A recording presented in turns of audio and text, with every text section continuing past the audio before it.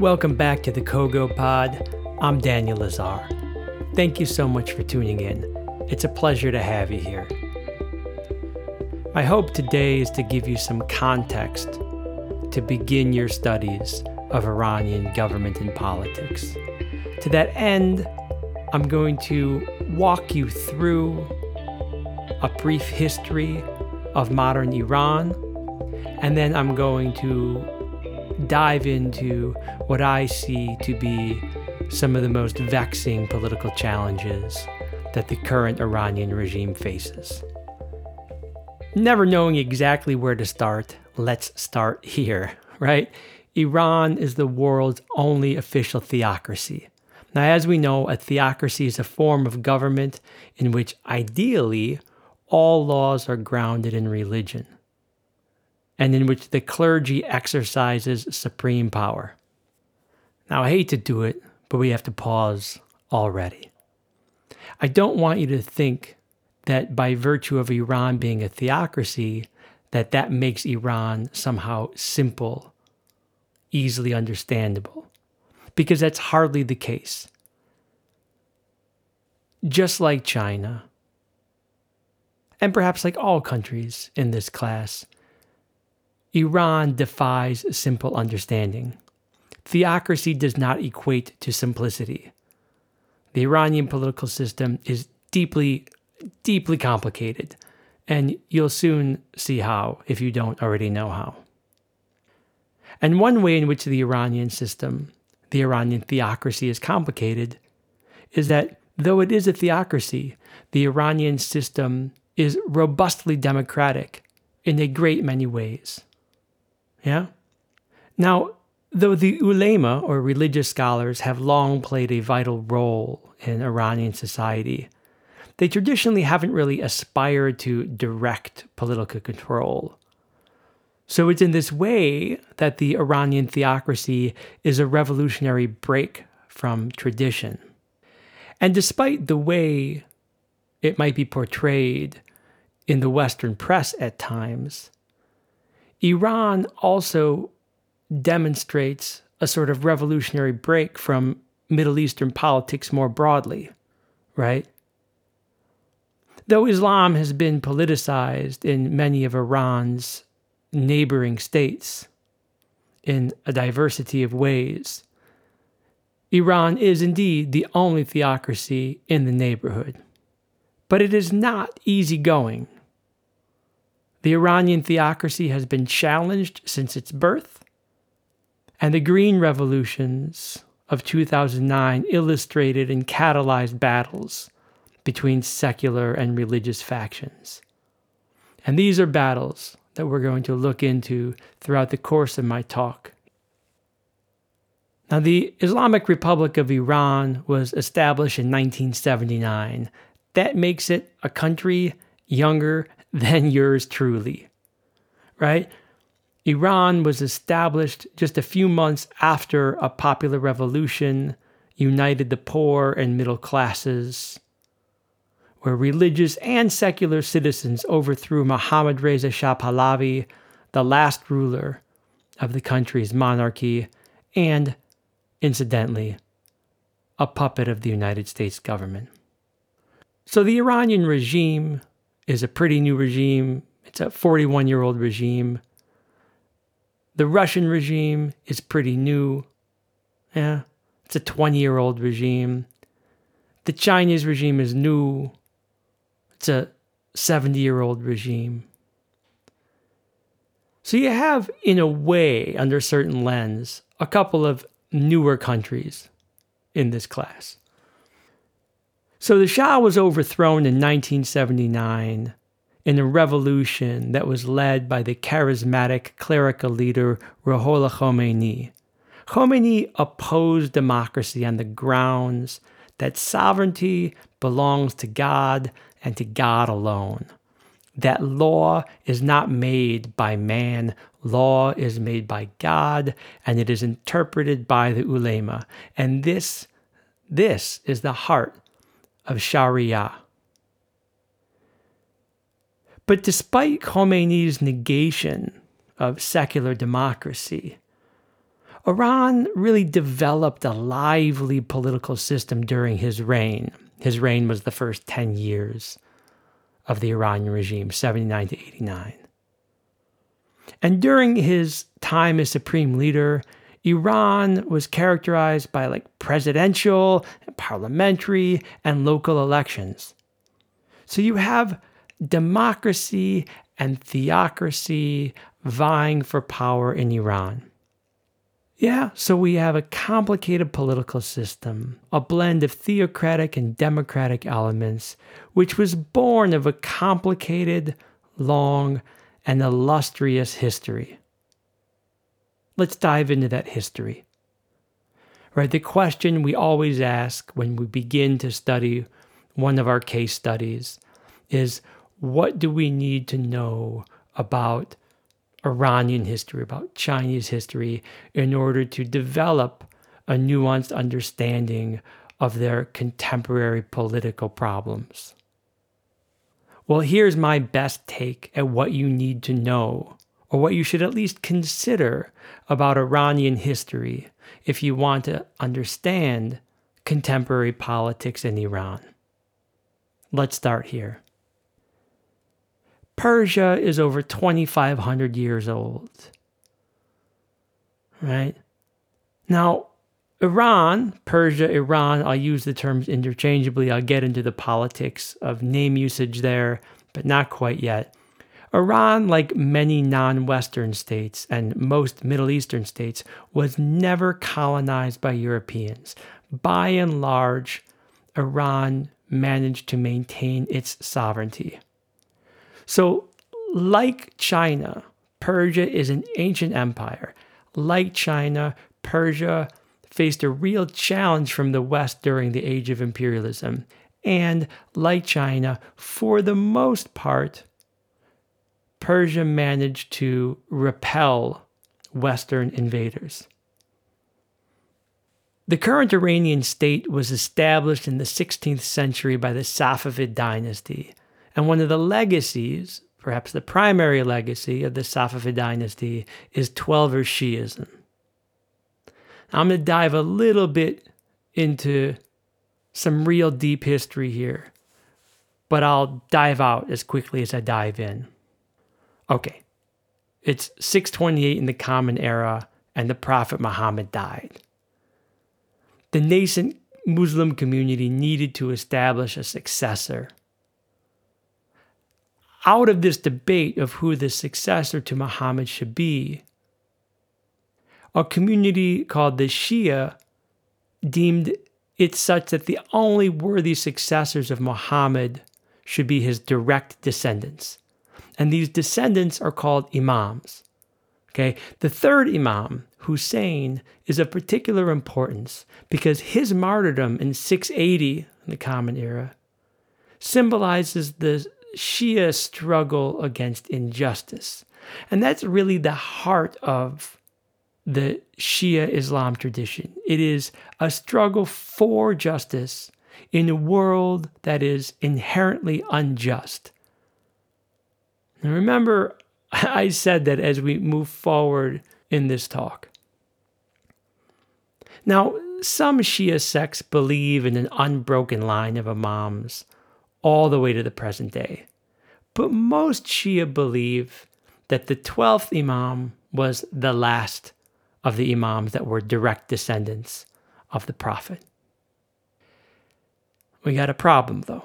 In 874, the 12th imam disappeared, but he didn't die. Rather, he's a Messiah that will come forth to establish a just rule at the end of time. So, Islam, and Shia Islam in particular in this case, is a messianic faith, right? Not unlike Christianity, there is a belief that the Messiah will come at the end of times to save the believers. And though I have all sorts of things to say about that, I will not. I will only say that this presented a dilemma, because without an imam, who had the legitimacy to rule? Now, this is a big question, but it was more of a theological question than a political problem because Shia were always a minority, and thus they never really had the right to wield much political power. But with the establishment of the Twelver Shia state by the Safavids in the 16th century, the unavailability, right, of the one truly legitimate leader became something of like an existential political problem. Here's the problem. In the absence of the 12th Imam, who had the right to rule? Yeah? In the absence of the 12th Imam, who had the right to rule? And that very question is at the heart of the Iranian political problems today. Now, the Safavid dynasty fell in 1722 for all sorts of reasons that are outside of the purview of this talk. But Iran was in the grip of civil wars, influential clans vied for power, and throughout this secular power struggle, the ulema, the learned clerics, were the ones to maintain, let's say, relative stability. And one thing I want to point out about the ulema in the Shia tradition is that they lack a hierarchical structure, unlike the Catholic Church. And because of this, they have significant disagreements over both secular and religious matters. And we'll see this in our studies of modern Iranian dilemmas. Yeah? It's really important that you understand that there is no consensus whatsoever among religious clerics in Iran. There is no pope who makes edicts and issues decrees from the top down. There is a lot of infighting among the ulema. And it is in part, at least, because of this perpetual infighting that it was nearly impossible for the Safavid dynasty, which fell in 1722, or the Kahar dynasty, which fell in 1925, to develop stability. The ulema were paradoxically, and in many, many complicated ways, a source of perpetual instability, as well as in many ways a source of stability. And Iran needed to be stable because during the age of imperialism, Iran was caught between rival expansionist powers, Russia and Britain. Now, educated people in Iran knew that Iran's lack of development would render them vulnerable to imperialist encroachments until or unless Iran caught up with the West. Now, educated Iranians knew that Iran's lack of development would render them vulnerable to imperialist encroachments until or unless Iran caught up with the West. And they kind of argued that the first step to catching up with the West was to establish rule of law. And one reason they came to this conclusion is because when Russia, which was Europe's only major autocracy, was crushed by Japan, Asia's only major constitutional power, in 1905, it became clear to them that a constitution was a necessary part of the path towards development. And this raises this really interesting question about a constitution. Like, what would the 12th Imam do? What kind of constitution would he offer the Iranian people? This engendered a profound and, dare I say, existential debate among the ulema. One of whom, Ayatollah Muhammad Hussein Naini, argued that rule by the people, as opposed to rule by the 12th Imam, was a lesser evil than monarchical rule had turned out to be. There was a heated, contentious, and again, nearly existential debate. And in 1906, the Kahar dynasty issued a constitution. This constitution, I'm afraid, proved let's say, ineffective.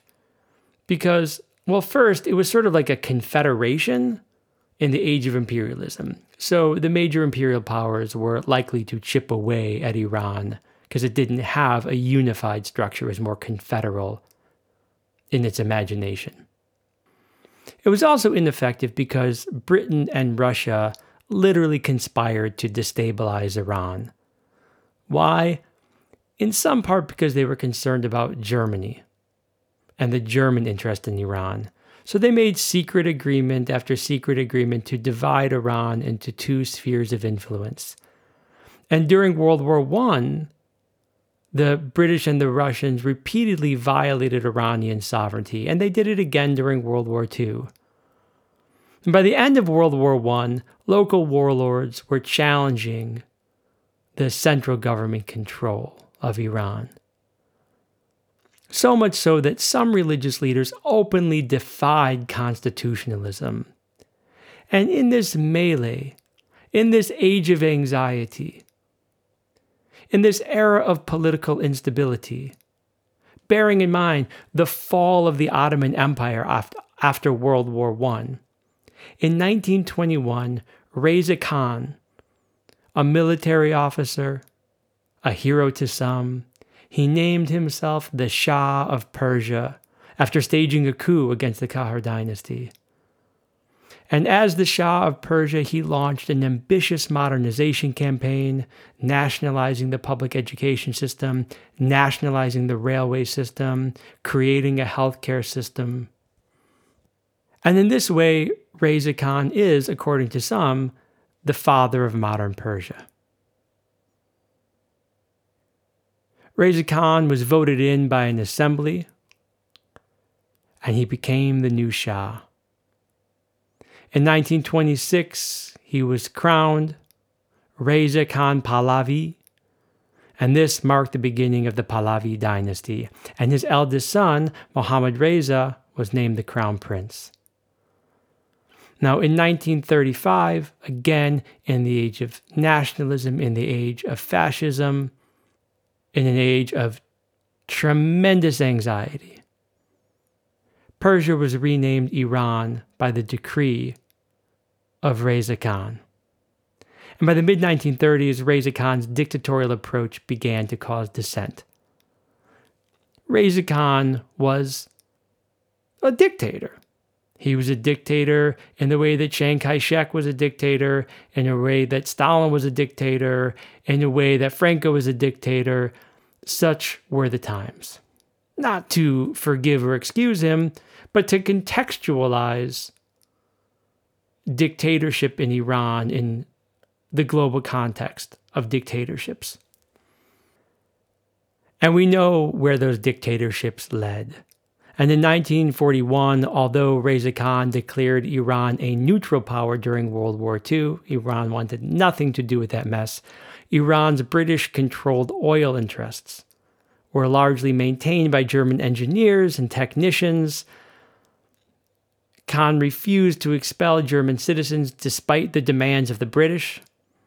Not quite sure where the British had the sovereignty to demand that the leader of Iran had to expel Germans, but the British did so, and Khan refused.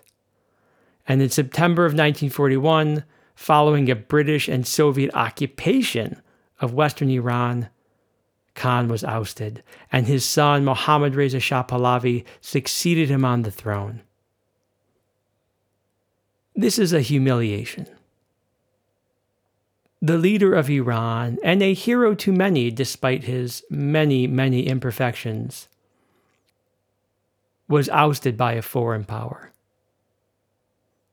And it would not be the last time this would happen in Iran.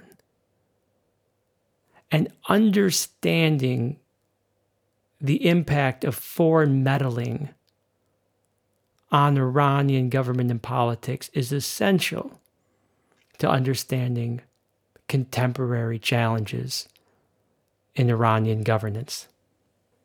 So I said in 1941, Mohammad Reza Shah Pahlavi succeeded his father on the throne.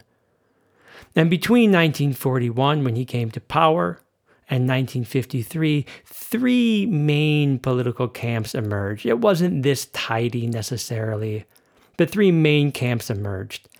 The first was a pro-Western, kind of conservative establishment led by the Shah. The second was a pro-Soviet Tudeh party. Yeah. And Tudeh means the masses, right? So it's kind of a communist party. And the third was a nationalist party called the National Front, who demanded sovereignty.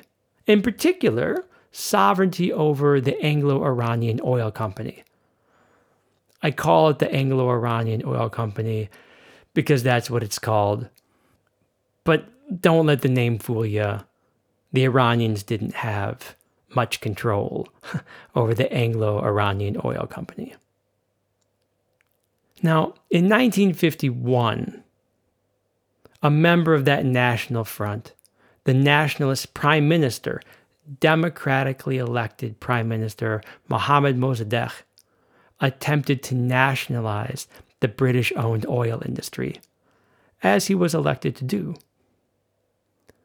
And the Shah removed Mossadegh from power.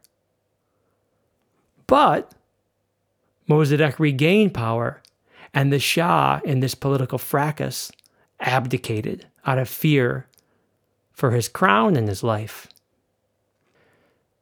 About 2 years later, in 1953, the Shah returned to Iran when General Fazlollah Zahedi, with backing from the CIA and the MI6 in the infamous Operation Ajax, overthrew Mohammad Mossadegh in a coup d'etat. We're talking about a democratically elected prime minister, truly a national hero, a household name, violently overthrown in 1953 in the heat of the Cold War. He wasn't a communist. He was a nationalist. If you're interested in Operation Ajax, I would turn you to Michael Kinzer's book. Kinzer's a reputed American journalist and historian. The book is called All the Shah's Men, and it's a gripping, compelling narrative that he weaves. The general, Zahedi, for his part, he became prime minister for 2 years for having led this coup, before becoming an ambassador to the United Nations for 10 years until his death. Sort of an interesting postscript. So it's worth taking a few minutes to dive into the Shahanshah, or the King of Kings, the last Shah. And if you're interested in learning more about the last Shah, one of my favorite short histories is Richard Kapuscinski's The Shah of Shahs. It's maybe like 120 pages, and it talks about the last year of the Shah's life. Ray Takia wrote a book called The Last Shah. Totally worth diving into. If you're my student, you can borrow it from me. I've got it. So the Shah of Shahs was a U.S. puppet. He ruled from 1953 to 79, when the Islamic Revolution took him out. His rule was autocratic, repressive, and brutal. He was 33 years old when he took power. He was young. He was ambitious. He was autocratic and nearly fascistic in his worldview. He had no taste for civil society and no patience for opposition, secular or otherwise. And because he was such an opponent to free speech and free assembly and civil society, the mosque became the only place in Iran where people could expect to speak freely. This is an essential point that I hope you can develop some interest in and empathy for. You wonder sometimes, and from a Western context, how Islam could have become politicized, say, in Iran. That was the only place where political conversations could happen freely because of the 26-year reign of a U.S.-backed puppet. Now, the U.S. was concerned about this, and they had an uneasy relationship with the Shah. Eisenhower had an uneasy relationship with him. Kennedy, Johnson, they all had uneasy relationships with the Shah. Jimmy Carter, in particular, had an uneasy relationship with the Shah. And they were concerned. The historical record is clear. U.S. presidents were concerned about the ways in which the Shah treated his people. But they continued to support the Shah, thereby exacerbating anti-U.S. and anti-Western sentiments. Why are some Iranians so anti-Western and so anti-American? Because for 26 years, the U.S. supported an autocratic psychopath who had no regard for their dignity or rights. Now, in part inspired by U.S. concerns, in 1963, the Shah implemented what he called the White Revolution. And this was an aggressive campaign of social and economic westernization, promoting industrial growth, giving women the right to vote, nationalizing land, modernizing the rural landscape. They even had profit-sharing models for workers in industry. But the White Revolution was divisive, and frankly, it was too little too late. And the failures of the White Revolution led to vocal opposition, including a populist nationalist Ayatollah Khomeini. And Khomeini, from rural religious regions, vehemently criticized the last Shah. So much so that the Shah exiled him to Najaf in Iraq. This is a predominantly Shia city. The newly crowned Saddam Hussein, just come to power in Iraq, had no patience or taste for Ayatollah Khomeini, and so he in turn exiled him to France in 1978. And on the 1st of February 1979, the Ayatollah Khomeini made his triumphant return to Iran to overthrow the last Shah.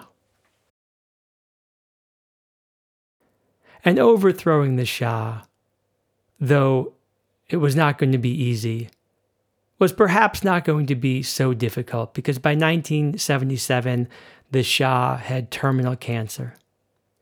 And he was flying to the U.S. regularly to get treatment. He hadn't built, with all of the oil money that he had, with all of the global connections that he hadn't built a hospital good enough for himself. And in the last-ditch effort to ensure a smooth transition of monarchical power upon his death, he began liberalizing the political system, opening up space for dissent, right? A little bit of glasnost, a little bit of perestroika. And as happened to Gorbachev, the masses preferred the abolition of the regime to the liberalization of it.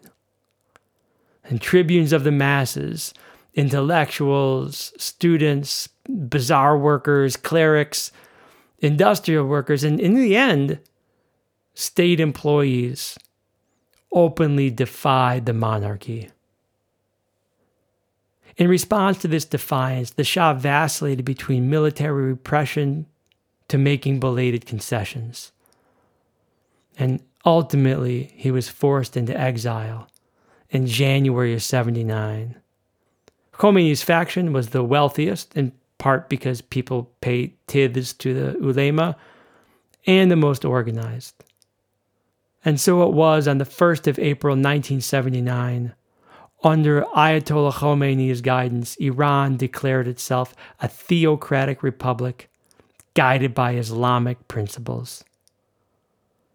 The Constitution of the Islamic Republic of Iran was adopted via a referendum. 99.5% of people who voted in favor of the Constitution.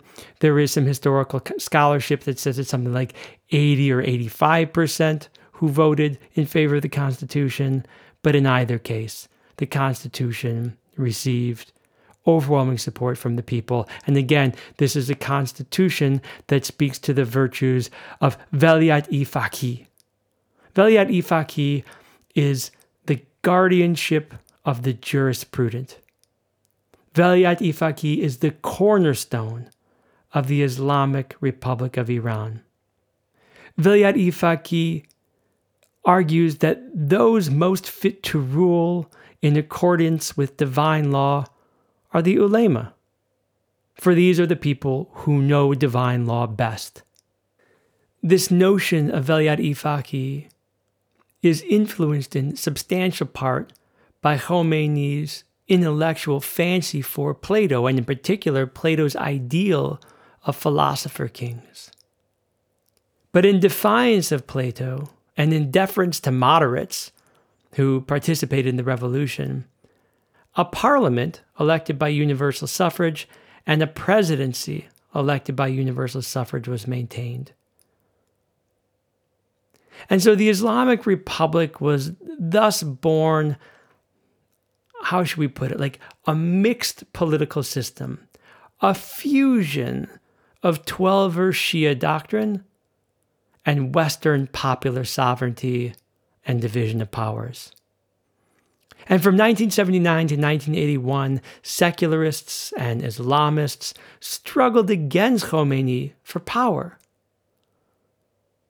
But the history books seem to read that Khomeini had the upper hand throughout this struggle. And if he didn't, his power was consolidated when Iranian unity was necessitated by Saddam Hussein's 1980 invasion of Iran. His power was also consolidated because his revolutionaries engaged in an active political symbolism which, while abhorrent, proved potent in winning the hearts and minds of the Iranian people. The Iranian revolutionaries seized the United States Embassy, known in Iran then as now as the den of spies and the center of all conspiracies. And while this wasn't part of the plan, they ended up seizing 52 hostages in the American embassy for 444 days, well over a year. And this sickening and traumatic affair is etched into the hearts and minds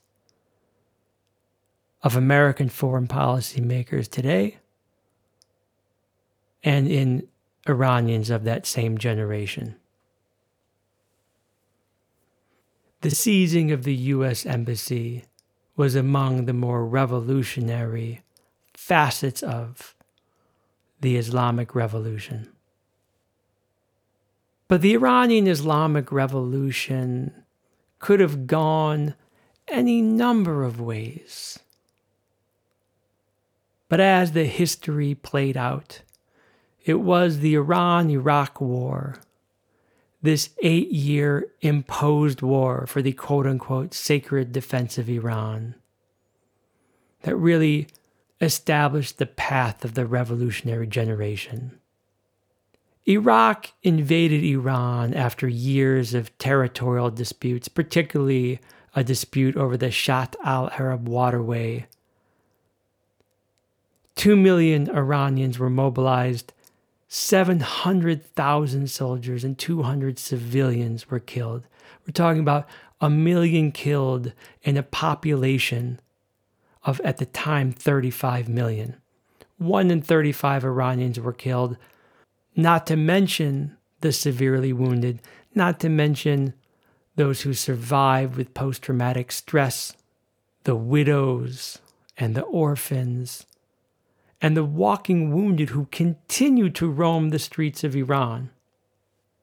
And in an effort to unite the Iranian people, Ayatollah Khomeini violently suppressed debate and dissent in Iran, leaning into what he called absolute guardianship, or Velayat Amotlak. He felt obliged to do so because of the international context of the war. The Iran-Iraq war was two oil giants at war. For that reason, more than 30 countries offered aid, mostly to Iraq. The United States and Israel funded both sides of the war, though leaning strongly towards Iraq. The Soviet Union supported Iraq. The former Secretary of State Henry Kissinger said, and I'm quoting, "It's a pity they can't both lose." And the Israeli Prime Minister Yitzhak Rabin, in his own way, echoed that very clearly. They both did lose. Substantially. But one thing that Iran won was a sense of national pride and a sense of national patriotism and a solidification of the fear that their conspiracy theories about the West were indeed true. It is indeed true that the United States and Israel funded both sides of the war. It is indeed true that the Reagan administration got caught red-handed for violating the 1983 Boland Amendment to sell arms to the Iranians, their purported enemy, and to use the money from those arms sales to fund the Sandinista movement in Nicaragua. And if you've studied U.S. history with me, you've walked through this particular history. The Iran-Contra scandal is invariably a dark chapter in U.S. history. But it's an even darker chapter in the history of the Middle East. The West was setting up Iranians and Iraqis to kill each other. Saddam Hussein, who is one of the 20th century's great villains, by any reasonable account, so far as I'm concerned, was not only given conventional weapons, but was given chemical weapons to use against Iraqis, which he did. And the Americans and the Brits either blocked or watered down UN resolutions that condemned Iraq for using chemical weapons against Iranians. And, by the way, using chemical weapons against the Iraqi Kurdish populations. And while I could talk to you about the Iran-Iraq war at some length, for the sake of time, I will direct you to Michael Axworthy's book, Revolutionary Iran. And again, if you're my student, you could borrow it from me anytime. This war created the so-called war generation of martyrs. The survivors of the Iran-Iraq war are in their 50s and 60s and 70s, and there's this Martyrs Foundation, which is one of the most powerful parastatal foundations in Iran. The Martyrs Foundation aids 250,000 people, giving veterans and the descendants of veterans preferential housing and education opportunities and loans. It's a huge organization. They have almost $4 billion in capital reserves, a diverse portfolio. 30,000 people work for the Martyrs Foundation. And the Martyrs Foundation, incidentally, is an agent of elite recruitment. Mehdi Karoubi was the president of the Martyrs Foundation, and he later became the speaker of the Majlis. In fact, he's the speaker of the Majlis as I record this. And as I record this, almost every day, conservative newspapers in Iran carry testimonies of war veterans as a constant reminder of the havoc that Western powers have wreaked on Iran.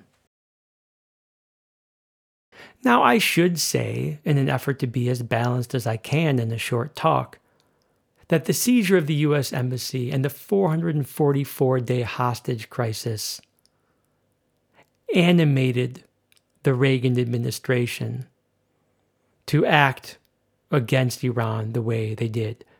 Vengeance is a powerful motivating force. That said, the 444-day hostage crisis was in an effort to revenge the 26-year U.S. mission to repress the Iranian people through the Shah. So it's not really my hope or effort in this talk to adjudicate this once and for all, but I would like to, at the very least, make some sense of the reasons why Iran has gone to such radical lengths to distance itself from what it perceives to be the toxic West. So again, that war was from 1980 to 1988. And just a couple notes about the post-war milieu. Khomeini died in 1989, the same year the wall fell, the same year of the Tiananmen Square massacres. And there was a real fear that when the supreme leader died, that events in Iran could turn out like the events in Beijing or the events in Moscow. And it is in part for that reason that throughout the 1990s, the Rafsanjani administration engaged in their best effort at rapprochement with the West. And the Khatami, the president after Rafsanjani, engaged in a massive and laudable reform movement. And to modern eyes, it seems almost impossible to see how close the United States and Iran were to becoming amicable. Look, Iran's one of the top 5 oil producers in the world. The United States loves oil. The United States has some enemies in the Middle East. Iran, as we'll soon see, is surrounded by enemies in the Middle East, right? Stuck between Iraq and a hard place, which is Afghanistan. It's a cheap joke, but it's true. They don't have amicable relationships with the Sauds. It makes perfect sense that the United States and Iran, if they could put some difficult history behind them, could move forward towards, if nothing else, a relationship based on realpolitik. And that was the path of Warren Christopher, the Secretary of State under the Clinton administration. That was the hope of Rafsanjani and Khatami. And that was the direction things were moving throughout much of the 1990s. You know, Saddam Hussein became America's enemy number 1 in the Middle East. The Iranians and the Iraqis had a lot of bad blood. It made perfect sense for the U.S. and Iran to move forward together. And that's the direction most Iranians thought it was going. And then came 9/11, which no Iranian had anything to do with, at least in any direct way. And it was to the shock and the horror of the Iranian people when in January of 2002, in his State of the Union speech, George W. Bush put Iran on the axis of evil, as he called it, with Iraq and North Korea. Iraq, all right, Saddam Hussein got a little big for his britches, invaded Kuwait once, twice, 3 times. North Korea, total pariah state. Okay, I got it. But Iran, and we could discuss why that is, but not here. And the effort to punish Iran and the next set of humiliations, including but not limited to sanctions that Iran had to face, led to the rise of Mahmoud Ahmadinejad, a populist, nationalist, anti-American president of Iran from 2005 to 2013. And though Ahmadinejad is gone, and Hassan Rouhani, the current president, is much more balanced and measured and thoughtful, this is the legacy he has to deal with. Look, the Iranian people are an ancient people. They're a proud people. Whether in the fields of mathematics or physics or poetry or war, the Persian people have brought to civilization a great many advances. But despite that pride, despite the greatness, despite the specialness that antiquity should confer, the Persian people faced a great many humiliations throughout the 20th century.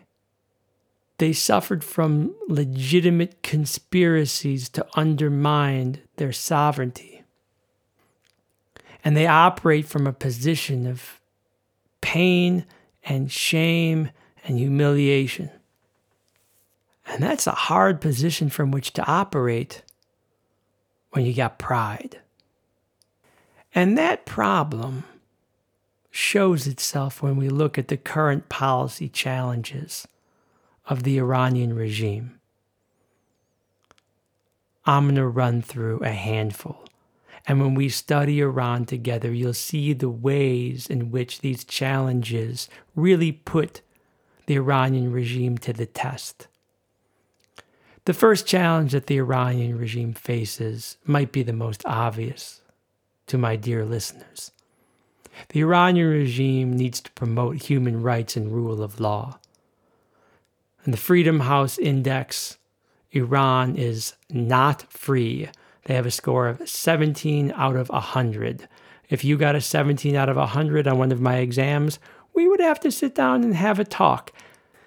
Someone needs to sit down to have a talk with the Iranian regime about freedom. Civil society is repressed. They have the second highest execution rate in the world per capita, second only to China. I know what you're going to guess. And in the realm of human rights and rule of law, the Iranian regime faces the challenge of promoting much more gender equality. In order to do that, a second challenge that the Iranian regime faces is resolving some of the constitutional paradoxes that it suffers from. I mentioned Ray Taqiyya. I mentioned Michael Axworthy. I think I mentioned Kapuscinski. I'm almost certain I did. One of my favorite writers on Iran is Laura Secor. She writes for The New Yorker regularly. She wrote a book about Iran.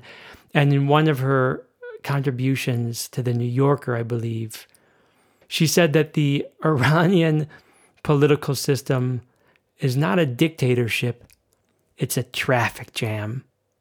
And as we continue to study Iranian politics, you'll know exactly what she means. Iran needs to balance its religious and its secular principles. And perhaps that means exchanging freedom for salvation. Perhaps not. The Iranian regime needs to balance its democratic and its anti-democratic paths and tendencies. And to do that, they need to find some sort of a dialogue between the reformers and conservatives. The problem is that the Constitution was created in a particular context. And the cantankerously competing institutions the Ayatollah Khomeini conceived just can't function in his absence. And these competing institutions that Khomeini conceived of need to act fast. Because though Iran does have a lot of oil, that oil won't last forever. Iran suffers from what we call the resource curse. Oil comprises 85% of Iran's export commodities. Oil is 50% of Iranian government revenue. And while it is the case that oil wealth is distributed better in Iran than it is in, say, Mexico or Nigeria or Russia, this dependency is problematic. The government's dependency on oil and the people's dependency on the government is problematic, to say nothing of the problems in the environment. The Iranian environmental landscape is nightmarish. You have desertification, deforestation, massive water and air pollution. It's such a nightmare. And that's a challenge that the Iranian government needs to face. And in addition to dealing with the oil problem and the environmental problem, Iran has to deal with population problems. The Iranian population has doubled from 37 million to 82 million since the revolution. So since I've been alive, the Iranian population has doubled. And with that comes a massive urbanization. Between 1950 and 2020, the urban population went from 25% of the population to 75%. So you have a huge population boom, you have a huge urbanization boom, and get this, 60% of the Iranian population is under 30 years old. 60% of them are under 30. That's a young population, dangerously young. And this new generation isn't imbued with the revolutionary ideology of their parents. You know what they want? Iranians under 30? They want what you want. And their government isn't giving it to them. And that's why we have a massive brain drain in Iran. 2 million Iranians have left Iran since 1979. 25% of Iranians with college degrees live abroad. They live in Taranto and Tehran-Angeles. Yeah? The residents of Toronto and Los Angeles affectionately refer to the neighborhoods in their cities where there's these huge Persian populations as Taranto and Tehran-Angeles. And these are vibrant and beautiful diasporic communities. But that's no bueno for Iran. Some of the brightest, most motivated people have left them. And so the Iranian government is challenged with creating policies that make smart, well-educated, motivated people want to stay. You know, they could probably take some lessons from China in that. Of course, there are limits to the lessons we want to learn from China, but just putting it out there. Now, one thing that might bring the people back is if the Iranian government caters to the cumulative cleavages that they've created. You have substantial minority populations, Kurds in the west, Arabs in the southwest, Baluchis in the southeast, and they're not doing as well as their Shia, Persian country folk. It is indeed the case that only 2/3 of Iranians speak Persian at home. I will say that was one thing that I was surprised to learn, in fact, pleasantly surprised to learn when I began studying Iranian politics, 15, 17 years ago. It's a pretty diverse place. That's surely not what I was raised to believe. Of course, having grown up in the 80s, I was led to believe that Iranians all had pitchforks and horns and they were out for American blood at all times. And though these are stories that I'd be more likely to tell in class, I will just say that I have, just by virtue of my curiosity in Persian history and culture and politics, had the pleasure of making friends with a great many Persians and haven't found the horns or the pitchforks yet. And of course, they haven't seen the horns or the pitchforks in this Western Jew. So, human interaction, it goes a long way. But I digress at a time when I should be trying to drive this train into the station. One of the major challenges that Iran faces is evolution, right? Iran had a revolution in 1979, and the revolution ate its children. And the revolution created spectacular instability, which Iraq and the United States and Israel took advantage of. You might want change in Iran, and there's a lot of Iranians who want change, but they want that change through an evolutionary, not a revolutionary process, because their experience with revolution was brutal. It was horrible. It was awful. It was horror awful. And so one of the challenges that Iran faces is what that radicalism of the revolution should evolve into. You know, the Iranian revolutionaries of 30, 40 years ago, they're in their 60s now. They're the ones running the country.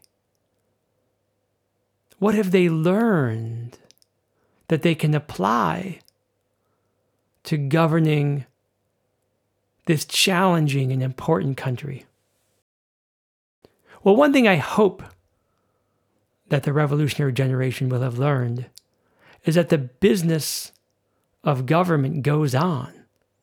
And one challenge, thus, that the Iranian government needs to face is just governing, providing healthcare and education and roads, right? Reducing poverty and inequality and unemployment, trying to create a meritocracy and a more efficient bureaucracy, reducing corruption, developing rural areas while still keeping an eye on the cities to which the future belongs. I don't know how the 12th Imam precisely would handle all of these governing problems.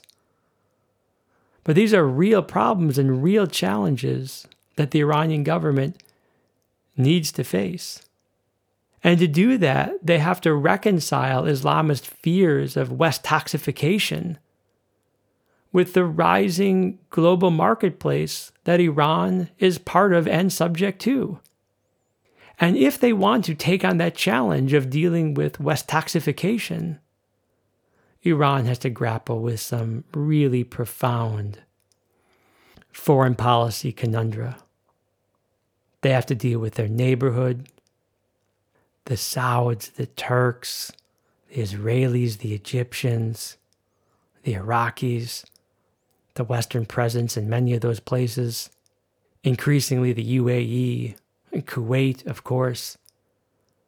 This is a troubled neighborhood, and it's a real intermestic problem that Iran faces. And it seems to me that if Iran's going to be able to grapple with its neighbors, it's going to have to find a new path to grappling with the quote-unquote great Satan. Because that great Satan has been punishing Iran with great sanctions on and off for a long time.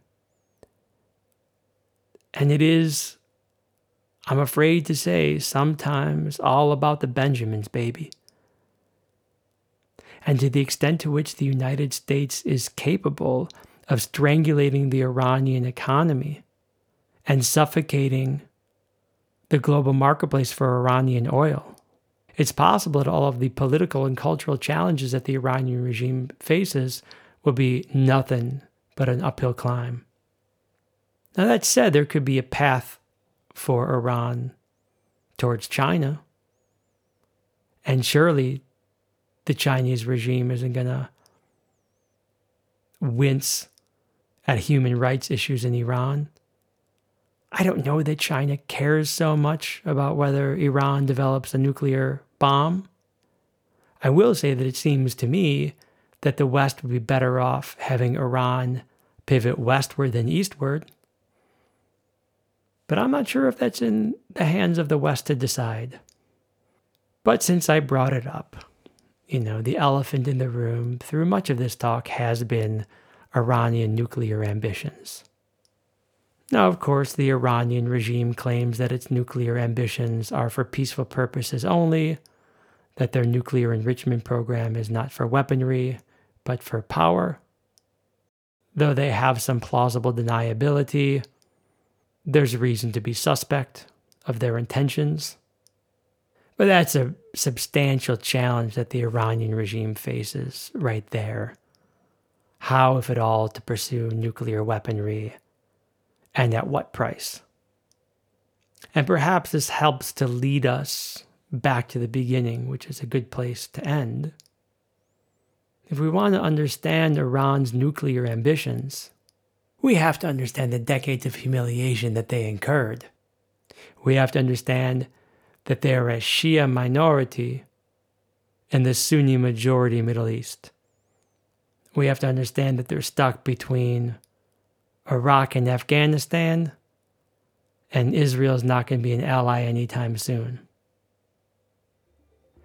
And while history is not destiny, I hope that our dive into the complicated waters of Persian history helps to establish for you some context and some considerations from which to commence your inquiries into Iranian government and politics. And with that, I bid you peace, kindness, health, happiness, and if at all possible, a little bit of sanity. Thanks for tuning in. I'll catch you next time.